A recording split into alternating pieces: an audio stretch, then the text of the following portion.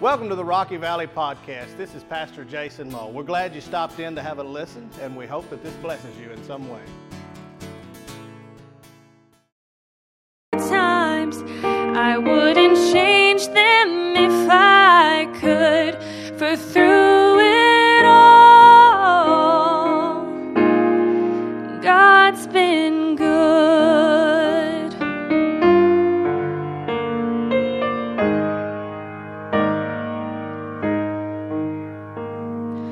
Times replay, and I can see I've cried some bitter tears, but I felt His arms around me as I faced my greatest fears. I've had more gains than losses, and I've known more joy than hurt as His grace rolled down upon me undeserved.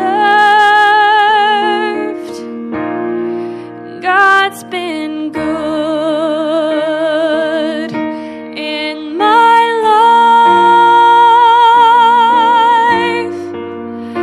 I feel blessed beyond my wildest dreams when I go to sleep each night.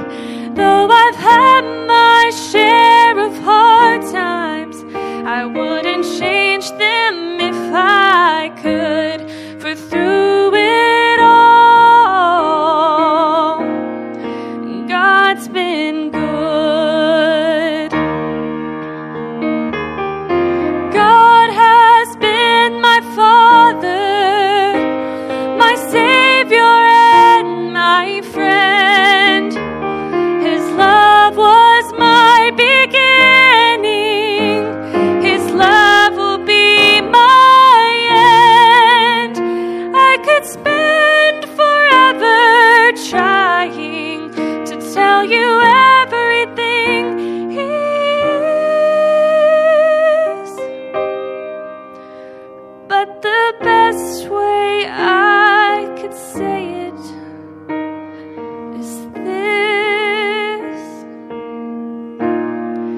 God's been good in my life. I feel blessed beyond my wildest dreams when I go to sleep each night. Though I've had my share of hard times, I wouldn't change them if I could, for through it all,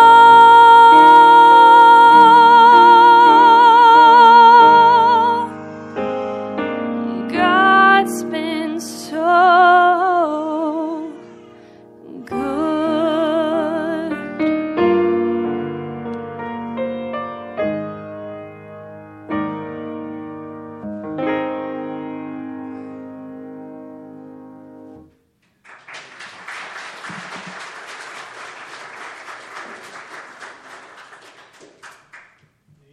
Amen, amen, amen.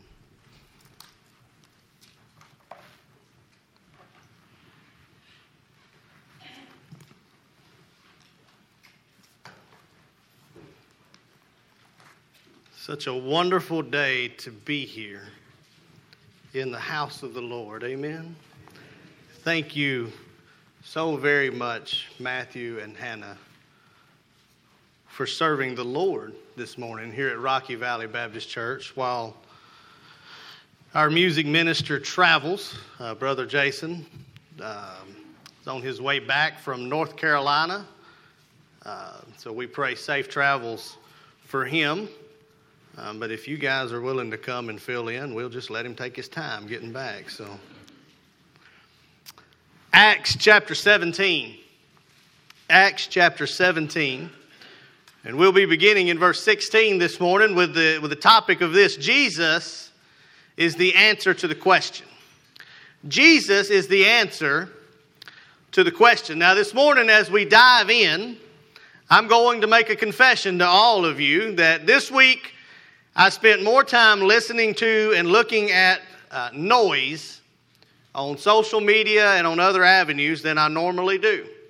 I did this because everywhere I looked at it, it tended to remind me and flood me back to the text that I was studying for us to go through this morning in Acts chapter 17. And because I think you're going to see why in just a moment. But as I began to look at all of the noise in our society and all the noise in our culture today, I began to notice something that I believe some of you, that perhaps some of you have noticed, and that is this: we live in a society, in a culture, and in a day full of more extremely intelligent people that are as lost as last year's Easter egg than any time present. And if you don't agree with me, you're lost as last year's Easter egg as well. Everywhere you turn, there is a very well articulated and educated expression of some of the dumbest stuff on the planet.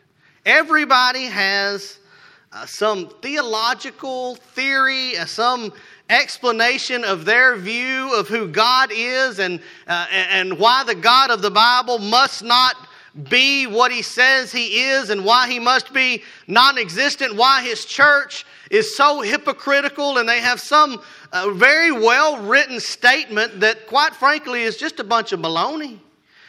Then, yesterday, to cap it all off, and I had no idea this was coming, I'm not as plugged into these things as you may think I am, but I found out that this weekend in Nashville, Tennessee is Pride Weekend for the lesbian, gay, transgender community. This is their weekend to be proud in Nashville. Our Capitol building was painted in the color of a rainbow last night with lights in celebration of this experience. And as I saw all of these things, and I thought about the text that we had been in all week in my time of study and prayer, I began to realize something.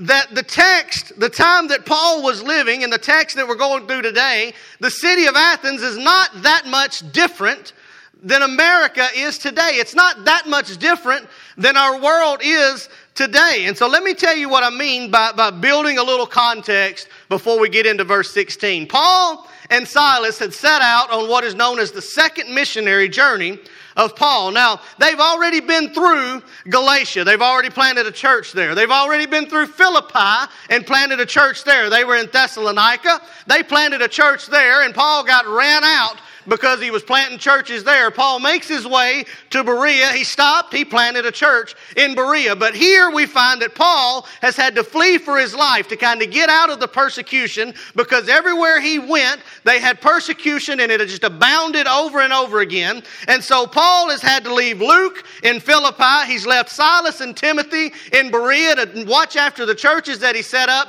And he's made his way to Athens. Now, the idea for Paul in Athens is to sit and wait on his friends and co-laborers to get there before they take on this mighty country, this mighty city, this mighty theological center of the universe that was called Athens. And so we have the greatest missionary of all times in the greatest city of that time, and he's all alone facing this giant, it seems. And so what does that have to do with America, Brother Jason? Well, I would say that we are what would be considered from an influence and a culture standpoint the greatest country in the world. Most other countries look to what America is doing to kind of get their cues. If you'll look throughout most of the other countries, things start here and filter there for the most part. And so we find ourselves very similar to Athens in that way. We also find ourselves very similar to Athens in some other ways that we're going to see as we go along. But I wanted you to know what had happened to Paul that got him to this place in verse 16 where we're going to pick up. And if you're able, I want to ask you to stand this morning in honor and reverence of the reading of the holy text. In Acts chapter 17, beginning in verse 16, it says, "Now while Paul waited for them at Athens, his spirit was provoked within him when he saw that the city was given over to idols. Therefore he reasoned in the synagogue with the Jews and with the Gentile worshippers, and in the marketplace daily with those who happened to be there. Then a certain Epicurean and Stoic philosophers encountered him, and some said, 'What does this babbler want to say?' Others said he seems to be a proclaimer of foreign gods because he preached to them Jesus and the resurrection. And they took him and brought him to the Areopagus, saying, "May we know what this new doctrine is of which you speak? For you are bringing some strange things to our ears. Therefore we want to know what these things mean." For all the Athenians and the foreigners who were there spent their time in nothing else but either to tell or hear some new thing. But Paul stood in the midst of the Areopagus and said, "Men of Athens, I perceive that in all things you are very religious. For as I was passing through and considering the objects of your worship, I even found an altar with this inscription, 'To the unknown God.' Therefore the one whom you worship without knowing, him I proclaim to you. God who made the world and everything in it, since he is Lord of heaven and earth, does not dwell in temples made with hands, nor is he worshipped with men's hands as though he needed anything, since he gives to all life, breath, and all things. And he has made from one blood every nation of men to dwell on the face of the earth, and has determined their pre-appointed times and the boundaries of their dwelling, so that they should seek the Lord in the hope that they might grope for him and find him, though he is not far from each one of us. For in him we live and move and have our being. And also some of your own poets have said, for we are also his offspring. Therefore, since we are the offspring of God, we ought not to think that the divine nature is like gold or silver or stone, something shaped by art and man's devising. Truly, these times of ignorance God overlooked, but now commands all men everywhere to repent. Because he has appointed a day on which he will judge the world in righteousness by the man whom he has ordained. He has given assurance to this to all by raising him from the dead. And when they heard of the resurrection of the dead, some mocked, while others said, we will hear you again on this matter.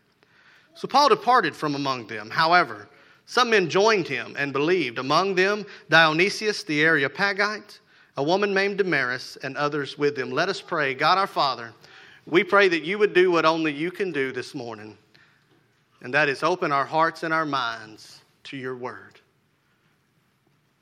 God, we pray that any devil and any demon that may hinder us from worshiping you would be escorted right out the door that it came in at this moment. That God, nothing would stop us from giving you the worship that you deserve, because you alone are worthy of our worship. You alone are worthy to be glorified.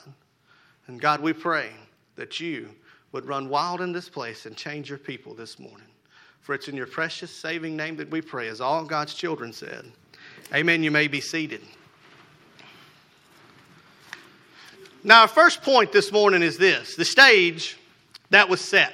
The stage that was set. Now, we've already gotten to the point that we said Paul is in this great city of influence, this city known for its philosophers and its great theory and its great knowledge. It was a smart place, essentially. This is where you would go to get your computer worked on, okay? These are the people that came up with the new operating systems, and these were intelligent people by the world's standards. And so what exactly in this city of philosophers does Paul experience? First, let's look at really what got Paul going, and then we'll kind of work backwards and look at some things about Paul's life. Verse 23 shows us that Paul noticed something when he was going around in Athens. He said they had a inscription on one of their altars to the unknown God.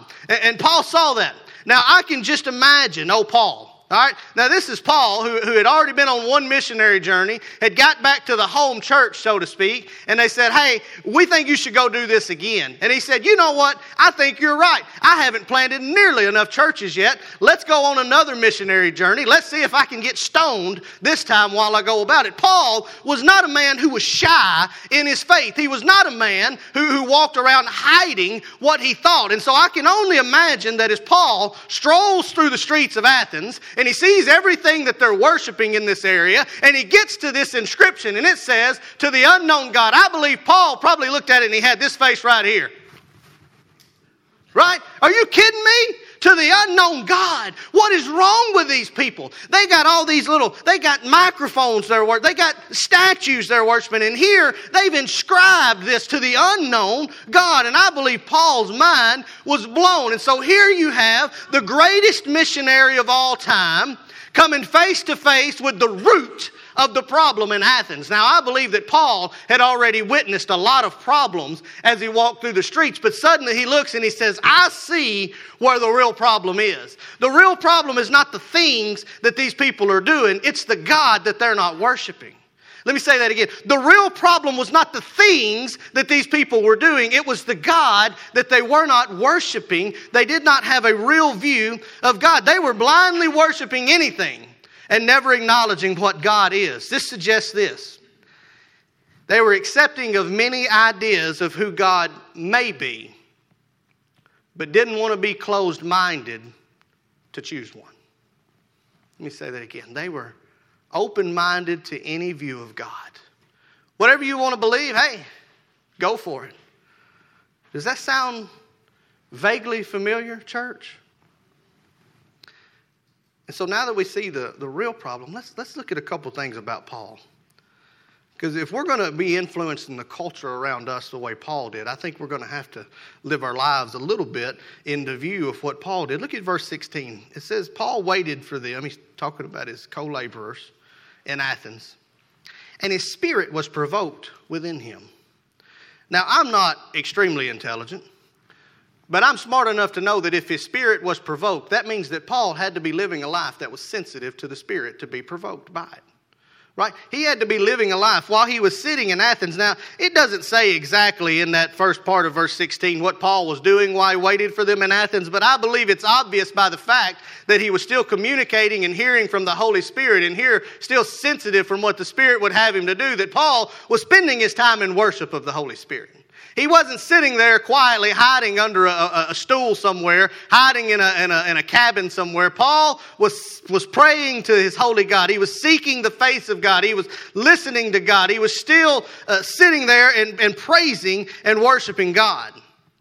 And now he had every right to land in Athens and sulk and whine and cry and sit down and hide and say, listen, everywhere I go, man, somebody's against me. Every time I do anything, somebody stands against it. I'm just going to sit right here. I'm going to wait on Luke and Silas to get here. And when they get here, we're going to go on about our business. But Paul wasn't really wired that way, was he? Ever since the day that Jesus saved him on the road to Damascus, he said, I ain't the same. I ain't going to live like that no more. I'm going to go wherever God calls me, whenever he calls me. And when I get there, I'm going to listen to what he tells me to do. And so he's praying and he's seeking God. And he gets moved by the Spirit that things are not right in this place where he's at. He's provoked by the Spirit that in this location where he finds himself, things simply are not right. This country, it's given to a worship of idols. And look what he did next, church. This is going to blow your mind. This is crazy stuff. He did not send a delegation to Jerusalem with a petition to get things changed in Athens. He didn't tweet out a selfie with a sad face emoji on his Snapagram. He didn't wait for anyone else to give him permission to do anything. He didn't seek government influence on what he ought to be doing. Paul went to the church and went to the marketplace every single day to preach. Paul said, man, this place is messed up. I know what to do. I'm going to stand up and preach Jesus. I'm going to go everywhere there is anybody. That's what, you want to know what that means? The synagogue with the Jews, with the Gentile worshipers in the marketplace, that means he went to places where people were. That's where people would have been. He did everything short of find him a tree stump and stand up. I believe he carried his stump with him. And he set it up in the marketplace and he stood up and he said, people of Athens, I've got a word for you. I need you to hear what I've got to say because all this stuff I'm seeing is hogwash. All this stuff you're doing is crazy. Let me tell you about Jesus. The King James says that he reasoned. Says that he reasoned, but that word actually means to discuss or preach. Now, I believe Paul probably didn't see everything going on and sat down on the side of his stump and got real quiet and said, listen, guys, I'm not sure what you're doing's right. Maybe we could talk about it. No, I believe that Paul, everything about him tells me that he stood up with Holy Spirit-filled unction and he preached Jesus to these people. He said, I don't need anybody else to tell me the plan. I already know the plan. When things look like this, the only thing you can do is stand up loud and proud and preach Jesus. And that's what Paul did. And guess what happened when Paul preached Jesus? people noticed. People began to take notice. In fact, they noticed so much what Paul was doing, they said, hey, let's get this guy out of the marketplace. He's too bright to be preaching in the marketplace. I want to take him to the Areopagus. Now, what is the Areopagus? It is the who's who in Athens at this point. It is kind of the who's who in Athens at this point. And these people, who were considered the council of the Areopagus at this time, loved more than anything to hear some new idea. They wanted to talk about something more than they wanted to do anything. And so they had, listen, this town was so smart that they had their own court of people to decipher all the intelligence. And that's what the Areopagus was. They had people here to decipher all the thinking that was going on. Now, if that don't remind you of America, then I don't know what will. We are filled up to our ears with generations of folks who want to hear every idea and every theology out there, but are so worried that it may offend somebody to tell them anything is true that we say, well, just whatever you want to believe. Yeah, I mean, that's fine. Listen, I'm gonna believe what I believe, but hey, I see where you're coming from. There are entire religions built today on the principle that you can believe whatever you want to and do whatever you want to for the most part, because God wants you to be happy. People are paying money in an astounding amount to join the Church of Scientology, whose main theology is God is who you want him to be. People are paying money, hand over fist, to become a part of this. But why? Because it makes them feel good about themselves to not have to look to the God of the Bible and see that we have something that we have to answer to, that we have a standard by which we must live our lives. But we who have all decided to get up on this fine Sunday morning and come to the house of the Lord and worship his holy name, that call ourselves by the name of the church, the bride of Christ, the one who was sent here to show his glory on this earth, what is our main thing that we do when we look around the world and we see that it's falling apart around us? Our favorite thing to do is do what?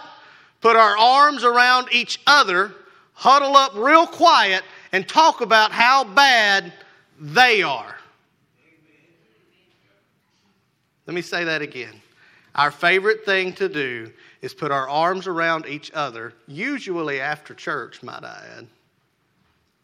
Look to ourselves and talk about how bad they are. What did Paul do? He didn't huddle up. He didn't wait. He got up and he went and told somebody the truth, didn't he? He said, you know what? God didn't save me to shut up. God saved me to speak up. God didn't save me to sit down. God saved me to stand up and share his gospel. And Paul said, you know who I'm going to share it with? Anybody to listen. And some people that don't want to. I'm just going to preach Jesus everywhere I go. So Paul responds by standing up and preaching. So what? Well, Brother Jason, that's good. That's Paul. I mean, you just said he's the greatest missionary of all time, perhaps the second greatest preacher of all time, short of Jesus Christ. I mean, that's Paul. That's not me, Brother Jason. I wasn't called to be a preacher. I wasn't set apart to do that. That's something like you would do. You think I don't get petrified to stand up and tell somebody about Jesus? You got another thing coming. But guess what? We're fixing to see that what Paul told them wasn't some great theology. It wasn't some depth of the Greek transcript. He didn't break down Hebrew translations. He got up and he preached something simple. Look at the first thing he does when he starts to, when he gets his chance. Our second point this morning is he shouted about a sovereign God. There's a sovereign about whom he shouted. Paul does all this preaching and he gets to the highest council in the land. Now, this is his chance to speak to the Supreme Court, you might say. The people that are the be-all, end-all, the decision makers about what he's saying. And Paul gets an open floor in front of the Areopagus. Now, I want you to think about this. These are the smartest people in the world by all standards. And Paul's no dummy. He knows this. He knows that he's fixing to stand before what is perhaps the most intelligent thinkers in the entire universe. And Paul, instead of getting complicated with his message, gets real simple, doesn't he? He gets real simple. He starts out preaching the gospel. He starts with God. He says, you got this sign. I saw it. You guys know the sign I'm talking about. It says, to the unknown God. Well, look, you worship God without knowing who he is. I'm going to preach him. I'm going to preach him. He says that again. I'm going to proclaim to you. That's preach. Paul says, I'm going to preach this God that you don't know. Let me tell you about this God that you don't know. I'm going to preach him for a few minutes. God's the creator of all things. He made you. He made this earth you're standing on. He made everything. This God, he was the beginning of it all. In fact, you get your name after that landmark over on the western shore. That western shore landmark, it was created by God too. And so here we gather, and what you don't realize is not only was he the creator of everything, but guess what? He's also the Lord of everything. That means he's the master of it all. He's the chief over all of it. He breathed it all into existence. He thought it all into existence. He created it all. He's the Lord of it. But guess what? He's also the Lord of heaven. He's the chief and he's the master of that. And not just the heavens that you think about, but he's the Lord of heaven. He's the Lord of the one heaven. And this God who created everything and is the Lord of everything on this earth and the Lord of everything in heaven, you're not going to find him in one of them idols that you've made with your hands. You're not going to find him in one of these fancy altars that you have built. You're not going to find him in that temple you built even. That's not where you house God. God can't be housed because he made it all. He's not made to be housed. You can't add anything to him with the things that you build. You can't build an altar fancy enough to make him better. He's already supreme. He didn't need anything to be added to him. In fact, this God who thought it all into existence and created everything and is the Lord of everything is so sovereign and he's so amazing that from one man, Adam, he has brought every nation and every tribe, every color, every race, every sex, every creed, every tongue has come from that one bloodline. Now, ain't that something? Y'all ever thought about that? Boy, if we could just grab that, all that racism junk would just go right out the window, wouldn't it? Did you know at the end of the day, it don't matter whether you're red, yellow, black, or white. I know that's a children's song, right? Jesus loves the little children of the world. You know why he loves the little children of the world, red, yellow, black, white? Because we all got the same ancestor. In my copy of God's Word, it says we all descend from Adam. It don't matter what color you are. You're my brother. And if you're my brother, I ought to love you enough to tell you about Jesus and not spread hate. My goodness, if we could just get the simple things, how much better would this country be? I didn't mean to get there. Sorry. Not real sorry, but a little sorry. But we're created by him. We're created through him. And people of the Areopagus, let me tell you this too. Not only are we created by him, we're created through him, and we long to be with him. Now think about that with me. We long to be with him. We're going to grope for him. We're going to seek for him because he is our maker. He's our creator. He's our sustainer. He's our heavenly Father. And you all, whether you want to or not, whether you believe it or not, have an itch that can't be scratched by nothing but God. You have a longing to be with God. You will have a desire to have a relationship. Now just imagine, friends, if we stood up proudly and said those words today. If we went to someone and said, you are made by a sovereign God that created you and everything else perfectly, you, my friend, are perfectly just exactly the way you're made. And that empty feeling that you have, it's not because you came out a different sex than what you felt like you wanted to be. You don't need to change that. It's not going to make you feel full. It's not because you need to go fill it with some carnal passion of this world. It's not because you need to fill your body with some substance that you think you crave to fill some hole that you have. It's not going to be filled with some new theory or some new thought or some new mindset. You don't need to have a shift into some new worldly thought process to make you fill that hole that you have in your life. Paul said that hole that you have will only be filled by a relationship with your Creator. The God that created everything, you desire to be right with Him. And that brings us to our last point this morning as we wrap up. Paul said there's a Savior who is the standard. And Paul says you got a desire to be close to God. To be His sons and daughters even, His offspring, Paul says. But before Paul tells them the good news of Jesus, he goes ahead and finishes the bad news of where they are now. Now, we tend to skip that too often in today's happy ABC salvation song culture of the church, right? We've decided to skip over that part where we tell people that they're sinners and get right to that point where we tell them they have a Savior. And the problem is, if you embrace a Savior before you realize you're a sinner, you don't know what you got saved from. Let me put it to you like this. If we went to the swimming pool this afternoon, and while we were standing at the gate outside of it, I grabbed you and said, come in here in the garage with me. You wouldn't be nearly as thankful to me as if you were drowning in the pool and I reached down and picked you up and took you to the garage, would you? Fact of the matter is, I may have done the same thing by taking you to the garage, but until you knew what you were being saved from, you wouldn't have much thankfulness for me. Same thing, we tell people about Jesus. We don't tell them about their sin. They don't know what they're being saved from.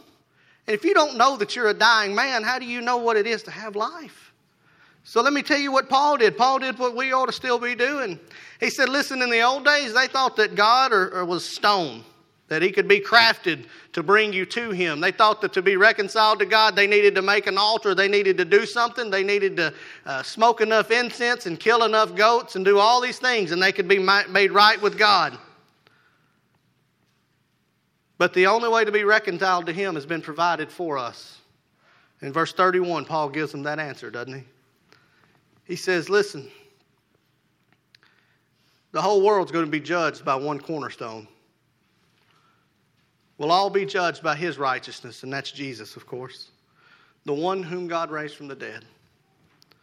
We're going to be measured by His righteousness. Paul says to them quite simply, God is going to judge everybody in that day. And your righteousness will be counted not by what you did, not by who you talked to or what theory you understood. Your righteousness is going to be counted by whether or not you know Jesus Christ. Because God, when He judges you, He's not going to look at your deeds. He's going to look at one thing. Do I see Jesus or do I see that person? If He sees Jesus, He'll see the blessed, perfect Lamb. If He sees you, no matter what good things you've done on this earth, He's going to see filthy. And He's not going to know you. So what was the answer for the church in Athens? Jesus. Right? Paul got to the highest council in the land. He got to the place he needed to get to influence the most people. And he preached a simple gospel message. Jesus. So what's the answer in America? Jesus. What's the answer in Wilson County? It's still Jesus. What's the answer in Rocky Valley? Y'all catch on quick. What's the answer in your household? Jesus. We don't need some newfound brilliance.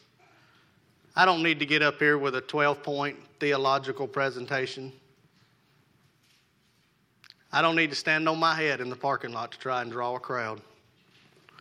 If they came because I stood on my head, they'd quit coming when I stopped. But if they come because of Jesus, they've got something. So what do we need to do? Preach Jesus. The problems in our country didn't start with any government administration. It wasn't a Democrat. It wasn't a Republican. It wasn't a liberal. It wasn't a conservative. It wasn't any of that. And you know what? They're not going to stop with any governmental administration. Donald Trump ran on a Make America Great Again campaign.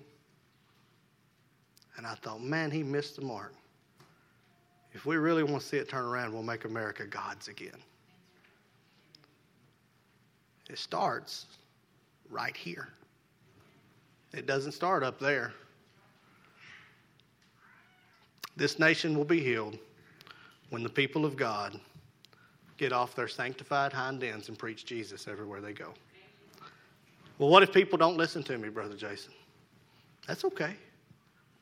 They're not always going to. I mean, look at, well, Paul's the greatest missionary of all time. I've said it at least half a dozen times this morning. Greatest missionary of all times. He's bound to have done good at presenting the gospel of Jesus. And look what happened when Paul preached. Some people made fun of him. Verse 32.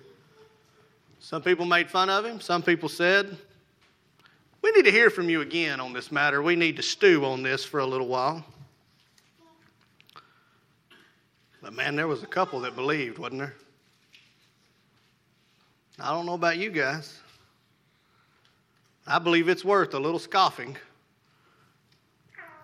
and worth a little preaching and worth a little shame, even for a few people to believe. I promise you this, church.